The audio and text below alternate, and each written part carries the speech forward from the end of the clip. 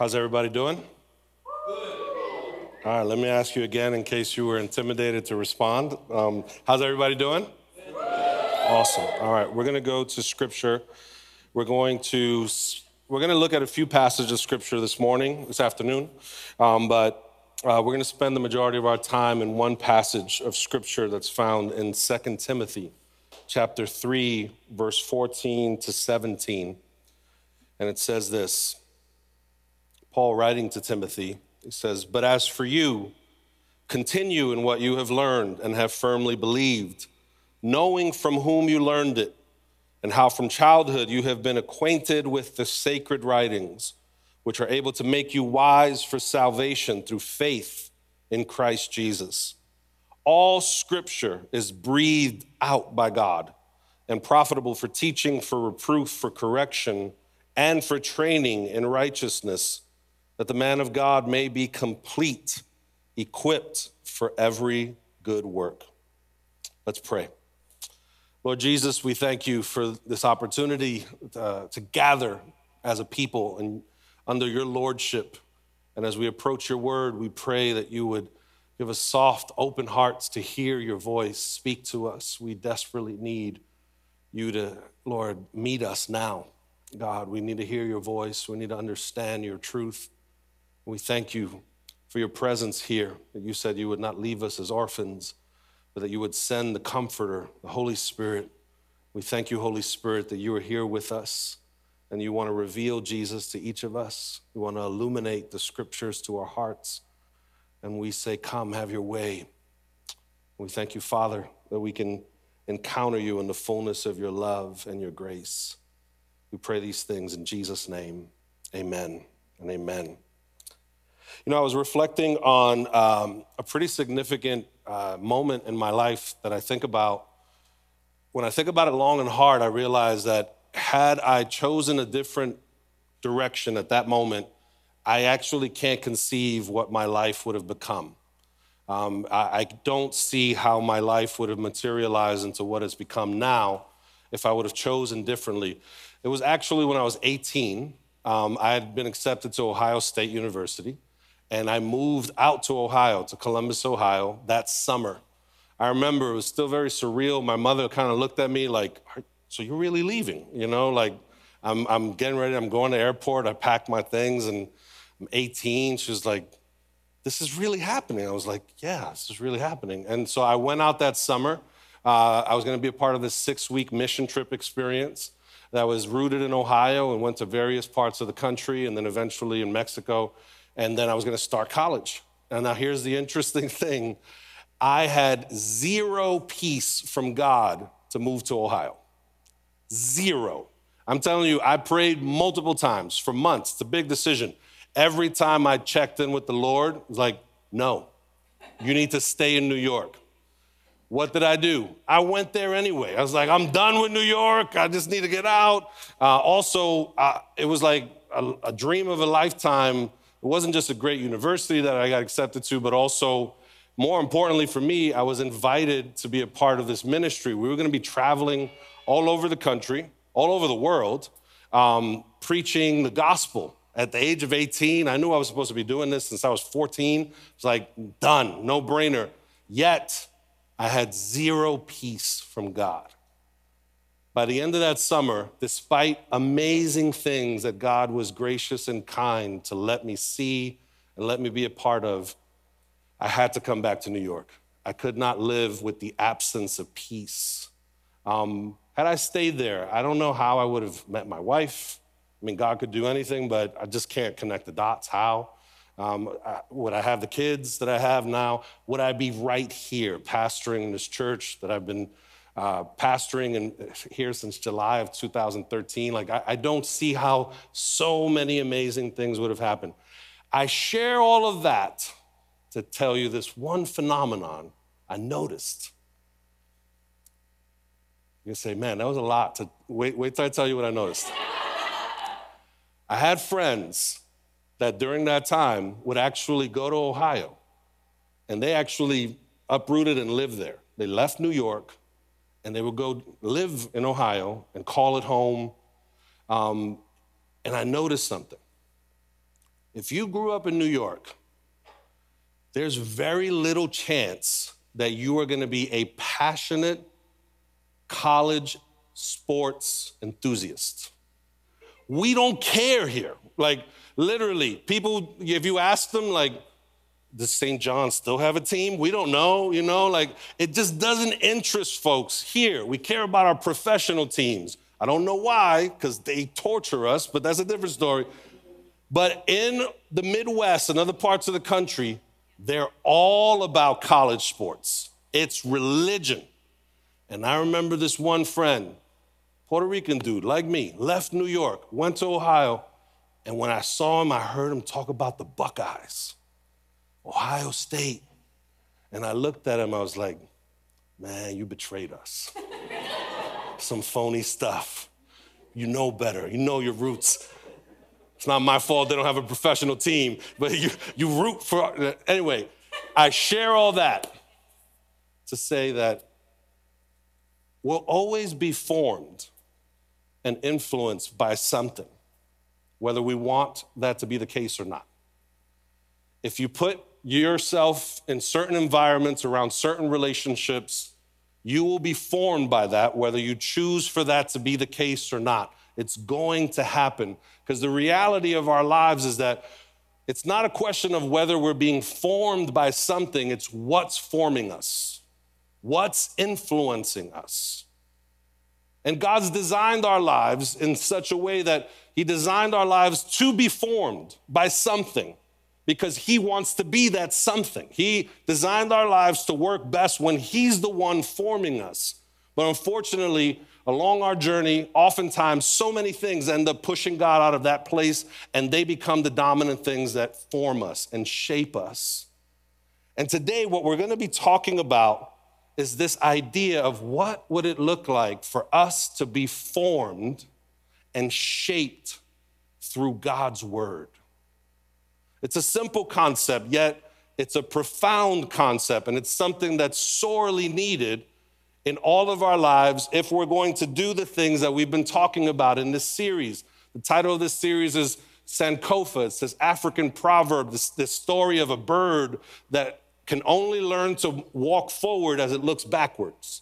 And it's this idea that we've been wrestling with, is that if we're going to move forward in having an intentional relationship with Jesus, we can only do so by looking backwards and learning how have people done this before us. When we look back at scripture, when we look back at church history, there have been intentional disciplines that the people of God, just like us, have said, I'm going to intentionally devote myself to cultivating these things in my life in order for me to have the kind of relationship that Jesus invites me to have with him. And so if you haven't been here, you haven't listened to the sermons, I encourage you to do so. We've talked about what it means to be an apprentice of Jesus, talked about the spiritual discipline of prayer, of silence and solitude, and today we're going to talk about scripture. And here's where I want us to begin. It's important to understand that even though we can derive so much from scripture, there are some like baseline core things that God intends for scripture to deliver to us. You can get more, and we all get more from scripture. We all get like these kind of side benefits of it. Like God wants us to primarily have this, but by us being in the scriptures, we end up finding that we benefit from it in all these different ways. So for example, if you read the Bible regularly, you probably will be a very hopeful person. You also probably will be someone that despite what life comes and throws at you, you'll rebound with a sense of encouragement because you're constantly like re-energized by the promises of God.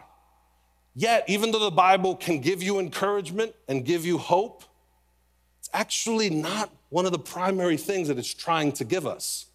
We get that as a result, but the primary thing it's trying to give us, I think 2 Timothy 3, these verses really encapsulate it. For one, it tells us in verse 15, Paul telling Timothy this. He says, and how from childhood you've been acquainted with the sacred writings which are able to make you wise for salvation through faith in Christ Jesus. One of the primary things that the scriptures deliver to us and give us and make possible is that you and I can become wise about salvation. We can actually mature in our understanding of this incredible work that God has done to save us, to rescue us. Now, will you be hopeful? Absolutely. How could you not be hopeful when you are acquainted again and again with a God who's trying to save you and loves you? How could you and I not be encouraged? But it's a result. It's something that is derived from this primary thing that God's trying to deliver to us is making us wise, mature, knowledgeable, thoroughly rooted in this sense of the living God has sought to save me. The Bible is not a self-help book. That should actually come as a relief to us. That when you pick it up, the goal is for you to close it and say, now I know what I have to do. And I have my checklist and I just got to go at it and tackle it. And I hope I do it good. And if I do it good, I'll get rewarded. And if I don't, then I won't get rewarded. Actually, no, the Bible is less about what you and I have to do, and it's more about what God has done. He saved us. In addition to that, look at what verse 16 says. It says, all scripture is breathed out by God.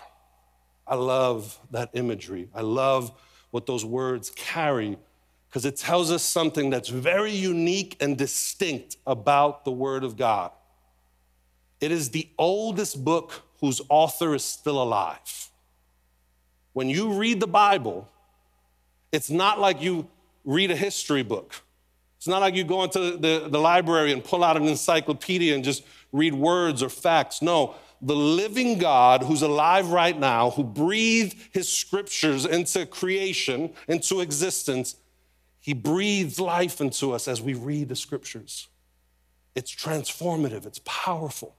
So no wonder we get encouraged. No wonder we become hopeful. How could we not? If every time we read the Bible, it's like God performing CPR on us and breathing life back into us. But even that is kind of a secondary thing that happens. Because some core things that the scriptures deliver to us, look at what else these verses say. All scripture is breathed out by God and profitable for teaching, for reproof, for correction, and for training in righteousness. Let's stop there. The word of God, though it gives us encouragement, though it gives us hope, and though I think it's very appropriate for us to think about scripture as a love letter. It's God's love letter to humanity. If you read it from cover to cover, and you read it honestly, you would have to walk away with this idea of the God that these words describe is passionate about these people. He's spared no expense to rescue them. They are stubborn. They resist him. They walk away from him time and time again, and yet he is persistent. He keeps showing up to love them again and again and again. It is a love letter, but can I give us a different way of seeing it that I think what these verses describe get us closer to like a core way of seeing the scripture. It's a love letter and it's a training manual. Can you say that with me? The scriptures are a training manual. Now, if you let's say you went on vacation. How many like to go on vacation? Some of you need to work on that. Go on vacation, please. You'd be a happier person. Your shoulders would drop down, carrying a lot of stress. And so one of my favorite things to do when I get time away with the family is I like to be by a pool. I don't need a beach, just a pool. Well, because one, beaches stress me out a little bit. Like you go in the water, it's like, I don't need to be worrying about a shark, or I'm not here to fight, like you do you, shark, I'll do me. But on the pool, I don't got to worry about that. It's just I'm just sitting by a pool. Now, picture the scene. You're on vacation. People are by a body of water, pool, beach. And what do people often do? They're reading a book, right? Yes, they do swim too, yes. But they're seated by water, all right? Let me be specific. They're on a beach chair of some sort. And wouldn't it be a little weird if you walk past them and you're like, oh, what book are they reading? I was like, it's a training manual on how to operate a TV. It's a little weird, like, why, like what now? Like they're not reading some love story or some other book. It's like you're reading a how-to book that's gonna help you program your TV better or help you like install something like a training manual. It would throw us off to some degree. Yet, whenever you and I read the scriptures, let's be clear. We are reading a training manual. It's God's training manual. And he's trying to train us toward a specific end. And the training he's trying to give us involves these really incredible aspects of training. One, it says the scriptures are profitable for teaching. So when you open the scriptures, the training manual of God for his people, he's gonna teach us certain things. So we're gonna learn things that we didn't know ourselves. He's gonna increase our knowledge. He's gonna increase our capacity, our know-how, our skill. It's a training manual that it's equipping us toward a specific end. But also, look what it says. The scriptures also deliver us reproof and correction. Now, let's be honest. So many of us, rightly so, we go to the Bible for hope, for encouragement. In my years of pastoring, I've never heard somebody say, man, I can't wait to read the Bible. I just need I want correction, like I just been looking for, just tell me what's wrong, I can't wait, to identify where I'm missing it. We don't go there to the scriptures for that, and yet, God is letting us know, giving us context beforehand, saying, if you're gonna read my word correctly, this training manual, I will correct you along the way. Doesn't that unsettle us to a degree? We don't like correction. Our society, our culture tells us no one can correct us. You do you, your truth, no one can question it. You could have whatever kind of opinion you have on a matter, and it's unchallenged. No one can challenge it. Doesn't matter if it's true or not. It doesn't matter if it can it cannot be disputed. We carry that over into our relationship with God. And imagine we'll go to God's word, he'll tell us to forgive, and we will say, no, not that. Tell me more about how you love me. Encourage me. I gotta love enemies? I don't want that kind of correction. But if we're reading God's training manual, he's gonna train us. It tells us he'll train us in righteousness, which is an amazing concept because the scriptures tell us that righteousness is something that's credited to us by faith through grace. It's a status that Jesus declares over us when we put our faith in him. So to some degree, it's something that you can't be trained in. It's received, but it also tells us by virtue of learning the word of God, studying it, we could actually be trained in how to live in accordance to God's salvation, where our behavior, our obedience will mirror God's grace that's active in our lives. So more and more over time, we will look more and more like people that have been rescued by God, that have been redeemed, that have been saved by him. Our behavior will align with that. And lastly, it says, all of this is happening that the man of God may be complete, equipped for every good work. That word equipped is a really powerful word because it gives this idea of someone being completed, someone being matured for a task, for an assignment. That when they're equipped, they're trained in order to accomplish the assignment that is before them. And so God's word, he intends for you and I, when we study the scriptures, for us to walk away feeling equipped, trained, matured, so that we can do the stuff that he calls us to do. How different would our lives end up being if this is how we approached scripture?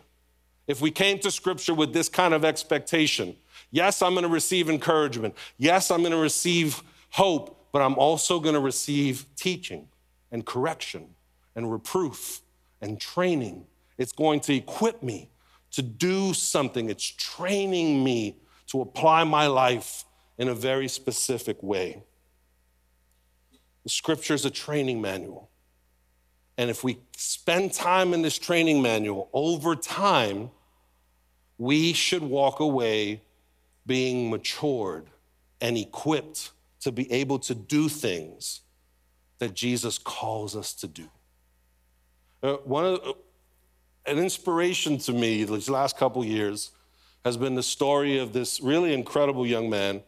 I don't want to butcher his last name, but I think it's like Chris Nickage, but I might be butchering that.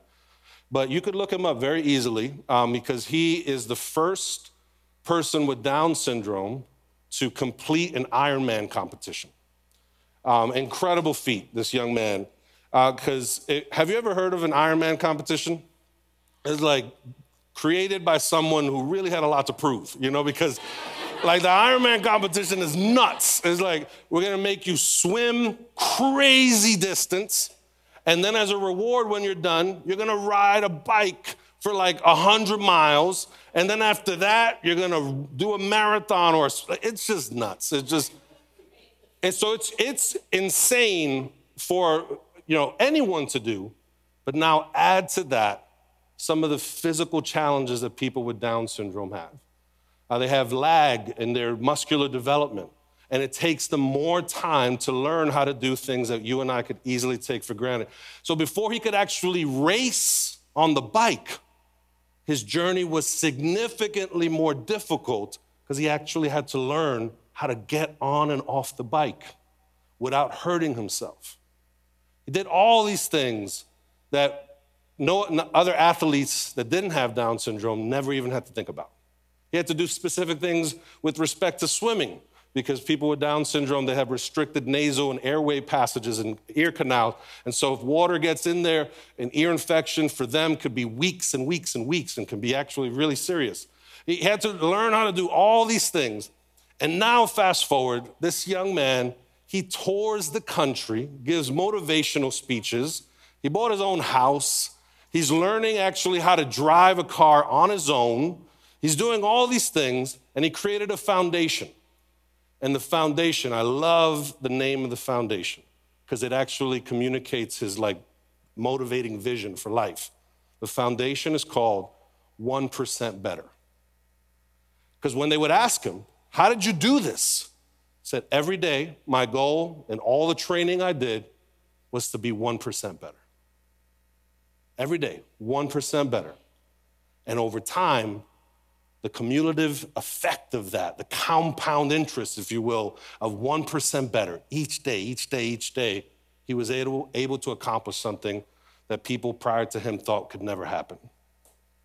Could you imagine if when we went to the scriptures and we saw it as a training manual, that we would say, I'm just gonna become 1% better, 1% more equipped, 1% growing in my capacity to do whatever God is gonna instruct me, correct me, reproof me, train me to do.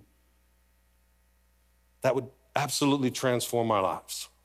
In order for that to happen, we do have to make a significant shift. I'm gonna say something that's might throw you off for a second, and it's gonna test just how much you trust me. If you don't trust me, I'm gonna say this, and some of you are gonna walk out and be like, man, this was a great church for while it lasted. I'm out of here. That's insane. But if you trust me and you hang on, you'll realize, oh, okay, he didn't, all right, this is still a good church, okay. You and I should not read the Bible.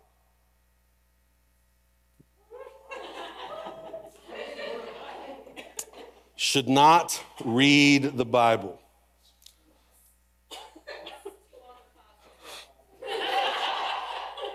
Here's why. Reading the Bible will never internalize it. But now here's the real reason, beyond that. Actually, throughout the scriptures, anytime God invites us to spend time with his word, he never tells us to read it. He tells us to meditate on it. So now, let me calm your anxieties. Read the Bible all you want. It's great. You should read that more than anything. But you are shortchanging yourself if you only read it. Because here's what happens when we only read the Bible. At most, it's going to give us information. It's never really going to form us. We should be going to the scriptures for formation because it forms us into the image of Christ. It trains us. If you just read it, it's just going to be information. And information can be dismissed. It could be applied if you choose to. But something that you meditate on, that you internalize, it will shape you whether you want it to shape you or not. There's things that are influencing us right now, whether we want it to influence us or not. It's because it's so internalized. What if we could meditate on the word of God, not just cursory read it, but meditate on it to the degree that then it will influence us even at an unconscious level, where it's always at work, it's always in the background, it's always speaking to us, even when we're not aware of it. Look at what Psalm 1, verse 1 and onwards say. It says, "Blessed is the man who walks not in the counsel of the wicked, nor stands in the way of sinners, nor sits in the seat of scoffers. But his delight is in the law of the Lord, and on his law he meditates day and night. He is like a tree planted by streams of water that yields its fruit in its season, and its leaf does not wither. In all that he does, he prospers. The wicked are not so, but are like chaff, and the wind drives away. Therefore, the wicked will not stand in the judgment, nor sinners in the congregation of the righteous. For the Lord knows the way of the righteous, but the way of the wicked will perish." But look at what Joshua chapter 1, verse 8 says. "This book of the law," this is God speaking to Joshua after Moses departs, "this book of the law shall not depart from your mouth, but you shall meditate on it day and night, so that you may be careful to do according to all that is written in it, for then you will make your way prosperous, and then you will have good success."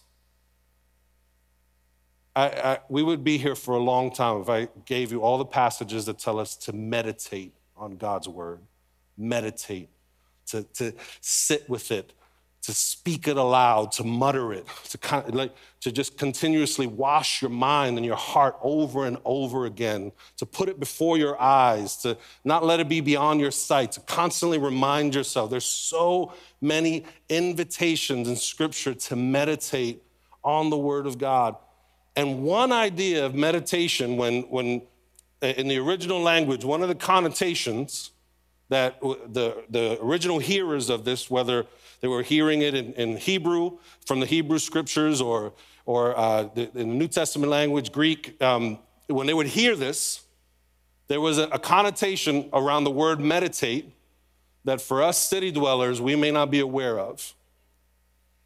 It's the idea of what cows do when they eat their food. It's called chewing the cud. Do you know it? You know how cows eat? Some of you are looking at me weird, don't know. Some of you know. A cow will eat its food, chewing on grass, and it will chew on it till like every possible nutrient could be extracted from it. You ever seen wheatgrass get juiced? Isn't that crazy? Like, I didn't know that much juice was in it. That didn't look like it had. They're somehow able to extract all of that. So the cow is chewing on it, chewing on it. It digests it. And then here's the fun part. It spits it back up. And then it starts chewing on it again. And it does that a couple times until everything is extracted, nutrient-wise, that can possibly be extracted, till everything is digested, that it can really be absorbed into their system. Reading won't do that for you alone. Cursory reading, occasional reading, skimming through it. If you do that with the scriptures, it's the equivalent of leaving all these nutrients, these incredible things that can help you and make you healthy and never allow your body to absorb them. So when we're invited to meditate, we're going beyond going to the scripture for information. We're going to the scriptures for formation. And here's something that's important to distinguish. When we talk about meditate, we're not describing something that you'll hear in broader culture. Because when you hear the word meditate in these days, that could mean you're going into some room and repeating some prayers and incense and all these different things. And what's the common thing in those moments? They're inviting you to empty yourself. Empty yourself that you might be filled by the universe, or whatever kind of language that they might say. For us, when we're invited to meditate by God, he's not inviting us to empty ourselves and saying, let something fill me. He's inviting us to him that he might fill us with himself.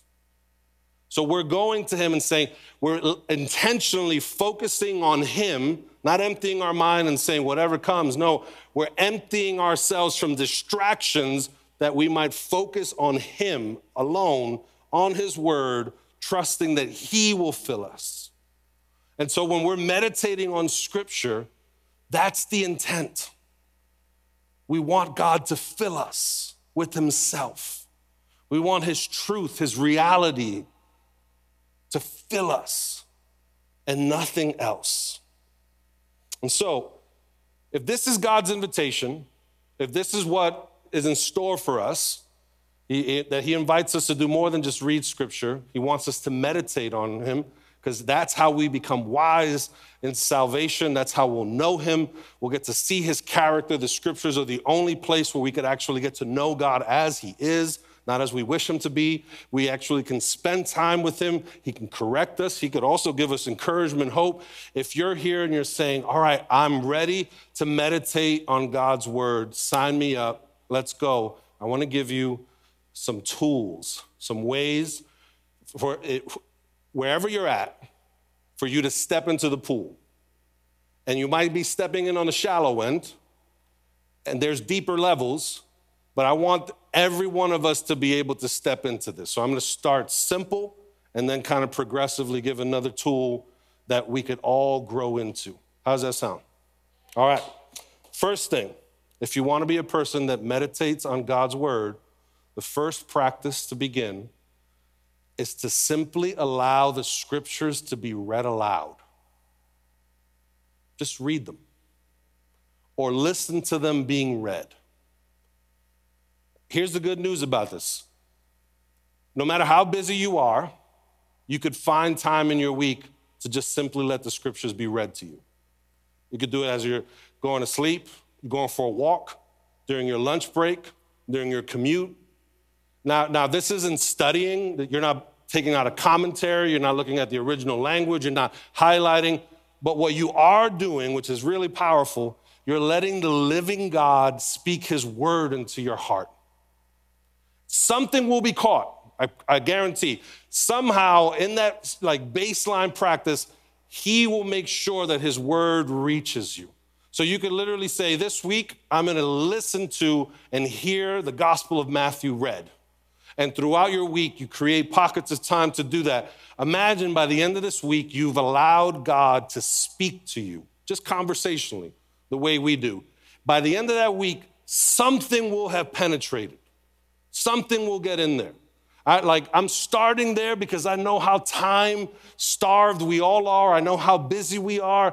I know how difficult it can be. And yes, there's different ways to study scripture that you feel like, I don't have that kind of margin. All right, maybe you don't. Maybe you do. Maybe you can. But I'm not even going there right now. I'm just saying, all of us, let's just dive into the pool. Even if it's on the kiddie end. What if it could look like just for us to bake in a practice where you're hearing God's word spoken to you again and again and again? That's one thing we could all do. The second thing that we could do is we could begin a topical study. What do I mean by that? I mean, that you can go and think about any topic imaginable and say, what does the Bible say about that? And so the Bible says God is holy. What does that mean? Let me study that topic. The Bible talks about these words like sin, righteousness, faith. What does that actually mean? Let me study that topic. Let me look up every passage of Scripture that speaks to this and understand the context of it. Any one of us can do this, especially nowadays with all the resources that are available.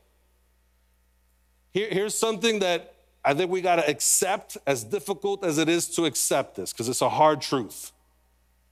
Biblical illiteracy is not justified in our day and age. It's a choice. It's not a default of our circumstances, especially in this country where we're at. There's so many resources available. And let's just say you don't know how to start. I want to tell you, you know what's the happiest email a pastor could ever get? Hey, could you give me Bible study resources? Oh my gosh. Like, I want to live another week because I can do this longer. It's the most encouraging thing. But you don't even before you email us, do you know on our website, Pastor Denise referred to it, you can go to our website, resources. There's a ton of stuff there that can help you with Bible studies, all sorts of stuff. A topical study can be done in so many ways. I want to encourage you to do that. Pick a subject and begin to study it. And over time, you will actually be thoroughly equipped in that subject. Little by little, 1% more a day, little by little, you will get stronger in that area. I want to make it even more personal. Think of an area of your life that represents a pain point for you, a struggle. And that speaks to you and says, that area of my life is starving for God's truth. It's an area of brokenness that I need God to meet me. Why don't you start your topical study there? Whatever that area is, maybe you're saying, man, these days, if I'm honest, I'm just always angry, and my anger can erupt. What would it look like for you to actually go to God's word to speak to you in that area of your life? Or maybe it's unforgiveness. You just, if you're honest, you're always brimming with some degree of resentment and bitterness, like that acid is always kind of brimming inside of you. Maybe that's where you start. Imagine if someone went to the doctor and they had pain in their left shoulder. And when they go to the doctor and the doctor says, where are you in pain? And they say, nowhere. Doctor will be like, well, that's kind of weird. You came here, you have no pain? So why are you here? Like, what do you need? Nothing. That doctor would be unable to help that person because they're not being honest with where their pain is at. Or just as equally confusing and weird as they came, it's like, the pain is really in my left shoulder, but the doctor asked and you say, it's my right knee. Now, what is the doctor going to do? He's going to try to fix that right knee, but that right knee is not what needs help. And so similarly, when we come to God and we're not honest about our pain, where we need him, he has all these resources, all this grace that he could apply in those areas if we just intentionally invite him to do so. And so you could do a topical study on characters of the Bible, on different themes, but also you could do topical studies that actually help you to encounter God in areas where you need transformation. Give you another tool. You could learn to read the scriptures prayerfully. What do I mean by that? I mean that you could actually take scripture that either you're listening to, you can take scripture that you're studying in a topical study, and you could actually let it influence your prayers. In other words, you can pray back to God what his word is speaking to you. And so let's just say you're reading through the Sermon on the Mount, and with each passage, God's speaking to you some really incredible things. If you want a place to start, pray through the Sermon on the Mount. It will wreck you and heal you in ways like few passages of Scripture can, where you're just literally praying back to God what he's speaking to you. Again, all of these things that I just mentioned, do not require for you to have a theology degree. You don't have to be a theologian. You don't have to have, all you have to be is hungry for God's word. And these ways will begin to saturate you in scripture and create space for God to teach you. And the last thing is you can study it. And by studying it, this now involves you opening some commentaries, going to the original language, consulting with different scholars that have devoted their lives to actually study these passages in depth. They're a resource to us. They're a gift. It's one of the reasons why late in life I've enrolled in seminary classes, just because I want to hang out with scholars. I want to hang out with somebody that got a PhD in studying John 15. Why would I not? Like, you're going to get stuff from that passage that I could never, because I haven't spent my whole life studying just one passage or one book. You and I could do that. That sounds like so lofty. It's actually very simple. I'm going to give you a website that has been a huge gift for me. It's called bestcommentaries.com. Now, I'm going to really surprise you here. Guess what that website tells you? It will tell you the best commentaries for every book of the Bible. Yeah, it's pretty, they deliver on the title. There's no false advertising. Every book of the Bible, it will tell you some of the best commentaries to study that book. And they rate them based on whether they're like a very technical theological book. Some commentaries, to be honest, were written like in such a way that only like 6 people in the world will read them. Like, they're very technical, very dense. It's not going to help most of us. But many of them were written in a very pastoral, devotional kind of level. It's very accessible. And by reading it, you're going to find out the historical context. How did the original hearers hear this and understand this? What's the timeless truth that's being told to us, even though we're cultures and thousands of years separated from some of the original moments that we're reading? Commentaries help us do that. Here's a tip. If you spent 1 hour a week studying scripture like that, in a matter of a couple of years, you will have such an in-depth knowledge of God's word that it will blow your mind away. It will be at a level of most pastors or even beyond. If you just did that, you would think, nah, that's not possible. I promise you, it is. Just 1 hour a week, that kind of in-depth. And so hopefully this relieves some stress, because you say, I don't have an hour every day. I didn't say every day. 1 hour a week. 1 hour a week. You can find 1 hour in your week. That's like a few shows that you're not even paying attention to, that are just streaming in the background. That's a few podcasts that you and I can find 1 hour a week.